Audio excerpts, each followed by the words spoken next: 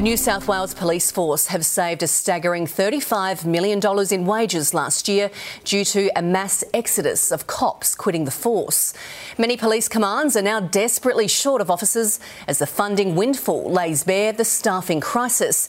The millions of dollars saved on wages is equivalent to 1,139 vacant positions a month.